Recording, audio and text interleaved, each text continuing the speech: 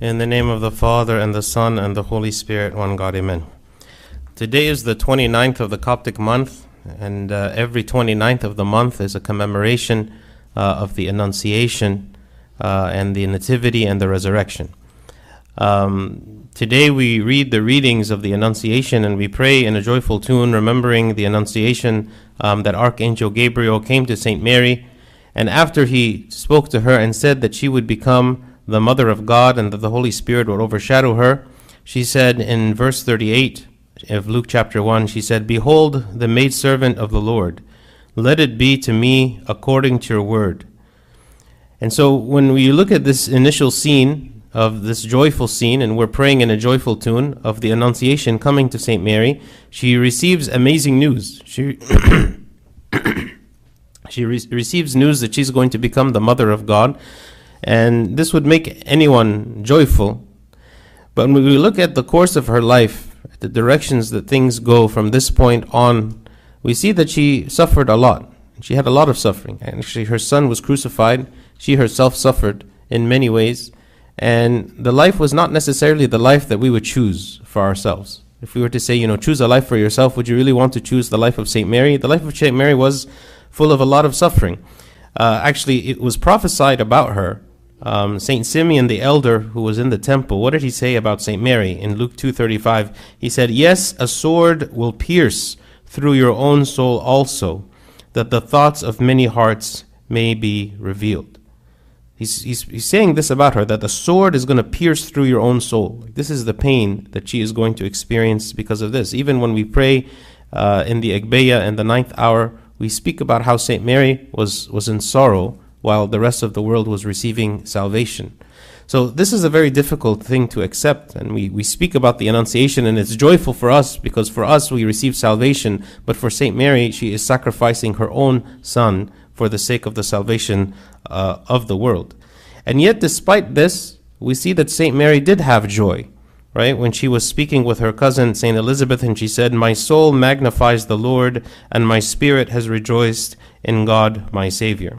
Okay? So St. Mary's realization of the importance of this event and the salvation that she is receiving and the salvation that the whole world is receiving is even a greater joy than the momentary suffering she experiences. So if St. Mary understands this, St. Mary is the one who was closest to Christ, who was her own son, and yet she herself was rejoicing because she received salvation, then how much more should we rejoice because we have received salvation? But sometimes we forget this gift. We forget that God has done this for us, and we focus very much on our own sorrow, on our own problems, our own things that debilitate us, that make us feel like life is always sorrowful and sad, and our problems, and we don't think about the bigger picture of what is it that is happening. What is it that has happened to us in the Annunciation, in the Nativity, and the Resurrection, that God has actually saved us completely from this world? And that even though, as St. Mary did, we have to suffer some on this earth, but then afterward we are received into joy. So I want to speak a little bit about our sources of sorrow and our sources of joy. When you look at our sources of sorrow, you can kind of divide it up into three main categories. We have sorrow over our past, about regretting things that we've done in the past or things that people have done to us in the past, past failures, past mistakes, past sins, and this might lead us into depression or sadness because we always remember the past, things that have happened to us, things we don't want to have happen. We also struggle in the present. This is a second source of sorrow. We have current problems with our health, problems with our family, problems with our work, a second source of sorrow. A third source of sorrow is that we worry about the future. We wonder about what is to come in the future, and we have fear. And we're always maybe anticipating what is going to happen next, and we stress and we worry and are concerned about what is going to happen in the future. So in all these three categories, if we allow these things to kind of get into our head and begin to control us, we will live a life full of misery, because we will always be thinking about the past and the present and the future in a negative way, in a way where we are stressed, right? We're regretting about the things that have happened in the past, we're struggling in the things in the present, and we're worrying about the things here in the future. But again, if you look at St. Mary, St. Mary, who again lived a life that had a lot of stress and a lot of pain in it, and yet she is rejoicing. Okay, she is rejoicing. What is the source of her joy? What is the source that she can be joyful and not be going through this same pattern that maybe we all go through, regretting the past, struggling in the present, and worrying about the future? So what are some wrong sources of joy, first of all? Because usually when we are caught up in this cycle of sorrow, for whatever reason, the past, present, or future, we try to find something to hold on to bring us some kind of happiness, to kind of help us come out of this, okay? What are some wrong sources of joy? Okay, the prosperity gospel, this idea of the prosperity gospel, which some Christians believe, teaches essentially that when God blesses us and we are believers, that God is going to remove all these sources of pain, and He's going to remove them from us. But we don't see this. We don't see this in the life of, very righteous people that lived, and we read about them in Scripture. We don't see this, right? So sometimes we look to this idea of the prosperity gospel. Our relief from sorrow is we want God to bless us with physical things, okay? We want to have physical possessions, or we want to have relationships, or we want to have a solution to all of our problems, okay? But we don't see this happening. I'm going to read a short passage from the book of Jonah. This is after Jonah preaches to the people of Nineveh, and they believe, and he is now waiting to see what is going to happen to the city. Is God going to destroy it, or is God going to save it? And while he is sitting there waiting to see what's going to happen, the sun is beating down on him very strongly, and he is like so upset because the sun is so hot on him. So what is it that happened? It says, "And the Lord God prepared a plant and made it come up over Jonah, that it might be shade for his head, to deliver him from his misery. So Jonah was very grateful for the plant. But as morning dawned the next day, God prepared a worm, and it so damaged the plant that it withered. And it happened when the sun arose that God prepared a vehement east wind, and the sun beat on Jonah's head so that he grew faint. Then he wished for death for himself and said, 'It is better for me to die than to live.'" Here at the very beginning of this, you see what God is doing something good for Jonah. Right? He's preparing this plant, and it's coming up over Jonah, and it's giving him shade to deliver him from his misery. And so it says what Jonah was very grateful. Jonah was very grateful for this plant. And sometimes we have things like this in our lives, things that are momentary, things that God blesses us with, things that make us grateful, things that we feel happy about, and things that maybe take our minds away from the stress of the past and the struggle of the present and the worries of the future. And we begin to place our trust in this thing, in this plant that God is offering us as shade over our heads. But when inevitably in our life things take a different turn, and maybe this plant withers and dies and is not there for us anymore, we fall back again into the same pattern of worry and stress that we were before. And that's because we're placing our trust and we're placing our gratitude not in God, but in a physical thing or something that God has given. And because these things that God gives us are not permanent, these things that God gives us in the world are not permanent, okay, when these things are taken away, we again lose, and we feel even more sorrow and pain and suffering, right? This is a wrong source of joy. These things that God gives us, maybe in the world, maybe a relationship, a person, a financial situation, something, these are good gifts that God gives, but this should not be the source of my joy. The source of my joy is God Himself. God Himself is the one who will not leave. God Himself is the one who will never change. And even though the gifts that God gives might be corrupted eventually, the people that God gives us might leave us eventually, the health that God gives us might fail us eventually, the finances that God gives us we might lose eventually, right? So even though God gives us good things, we shouldn't place our trust in these good things, right? They're temporary, right? They're here one day and gone the next day. The only thing that God gives us truly that is unchanging and unwavering is Himself, right? Which is why we focus so much on Him. We focus so much on Him because He's the only thing that's actually real.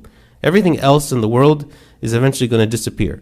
The only thing that doesn't disappear is Him. So that's one wrong source of joy. Another wrong source of joy is pleasure. Pleasure, trying to seek pleasure. Okay, we read about this from King Solomon. He is a very good authority on pleasure because he lived both as a very wise man and then departed from God and used all the resources that God had given him to indulge in every kind of pleasure imaginable in the world. And then he comes to us and writes this book of Ecclesiastes, and he reveals to us what he's learned. Right? Was all this pleasure that he gained for himself, was it actually as good as we might think that it was, or was there something missing in it? And so what does he say? He says, "Whatever my eyes desired, I did not keep from them.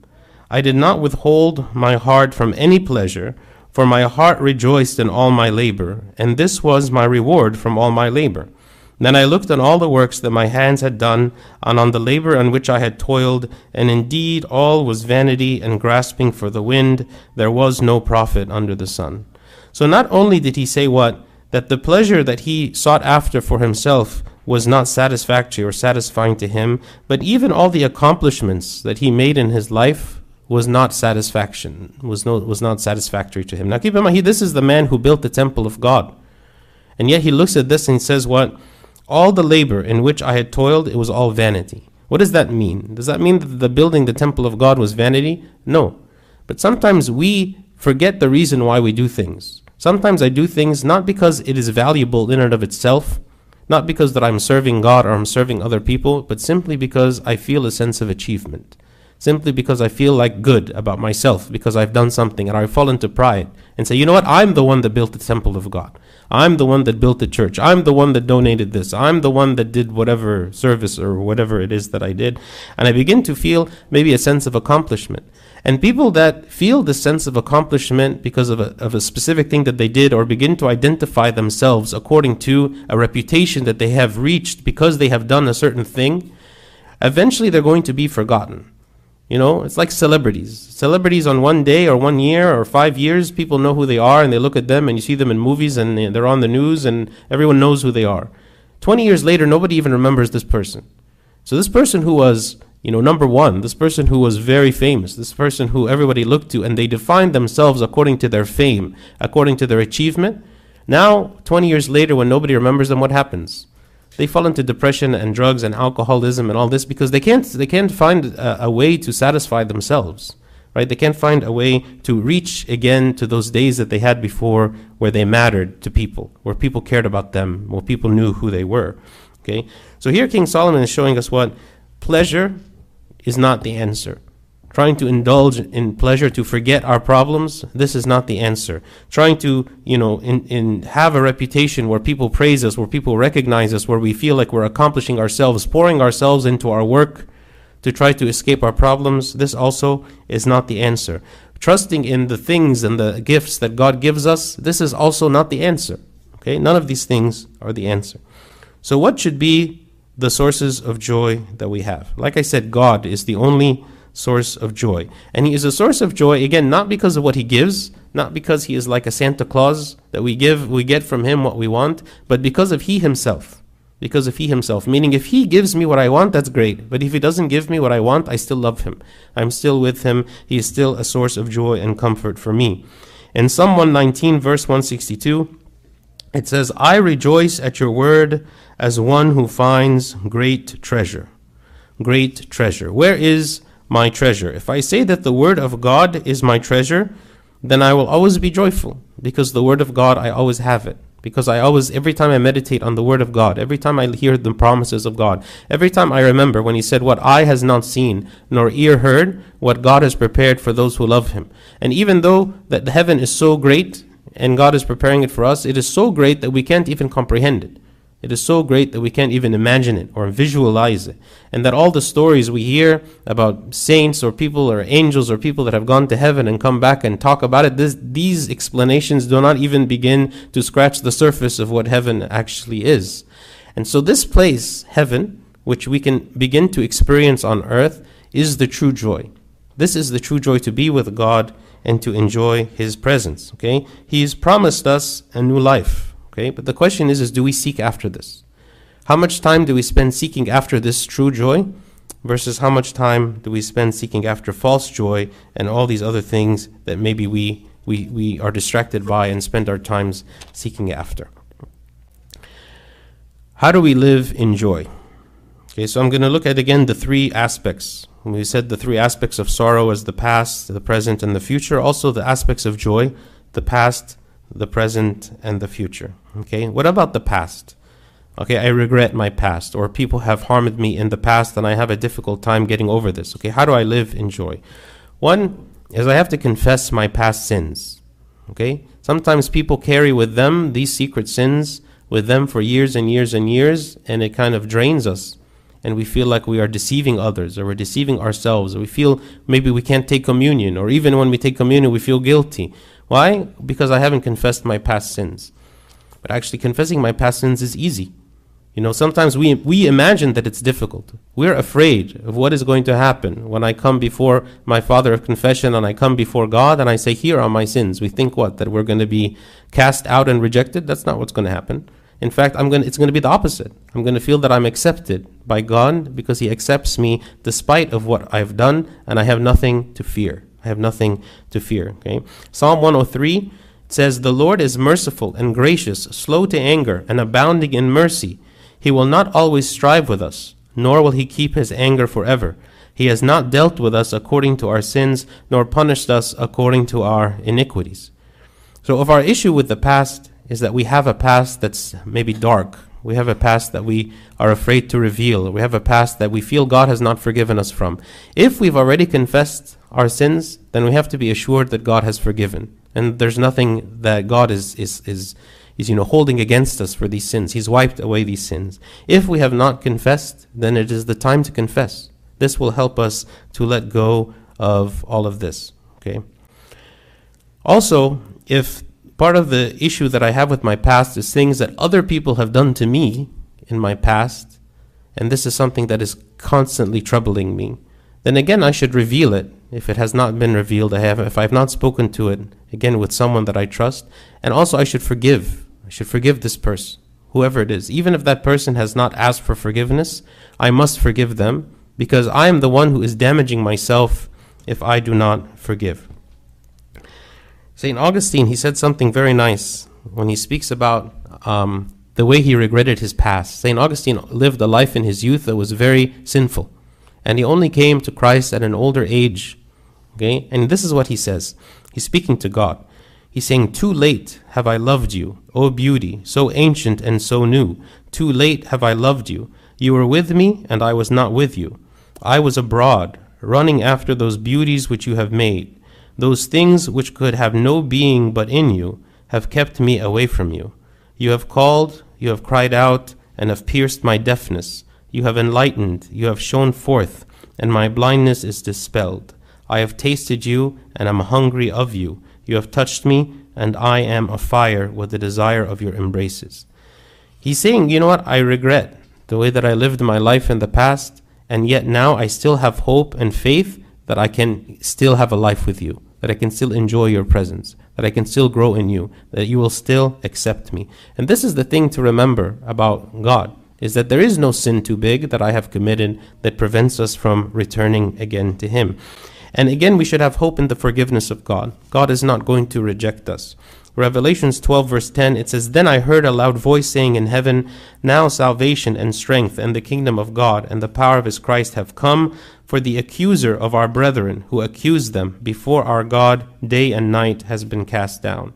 The devil is the accuser. The devil is the one who comes to us and he whispers to us and he says, what? You will never be forgiven. Don't even try to repent. God will never forgive you. There is nothing you can do. And you just have to live bearing the burden of the sin the rest of your life. And he's saying what in the end? This accuser of the brethren, who is the devil, he will be cast down. He will no longer have his authority to accuse. He is the one who accuses us. God is not the one who accuses. God is the one who forgives. Even though God already knows our sins, He is ready to forgive us for every sin that we repent from. The devil is the one who keeps us from repenting. He is the one who makes us feel that my sin is too great to come to God, to be freed from. So our past, we have to confess our past. We have to deal with our past. We can't just leave it lingering and trying to carry this burden with us for the rest of our life. What about the struggles of the present? And the struggles of the present can keep us also from experiencing the joy of God, because we feel consumed with the difficulties of our day-to-day life and the busyness of life and the pain that we might be experiencing because of different issues in our life. Jeremiah 29:11, he says, what? For I know the thoughts that I think toward you, says the Lord, thoughts of peace and not of evil, to give you a future and a hope. Right? We have to always remember the hope that we have in God. That God is not intending for us to be living in pain forever. This is not what God wants. God doesn't want us to experience pain. Unfortunately, pain is sometimes the only way we can learn certain lessons. Unfortunately, pain is the only way that can protect us sometimes from certain things.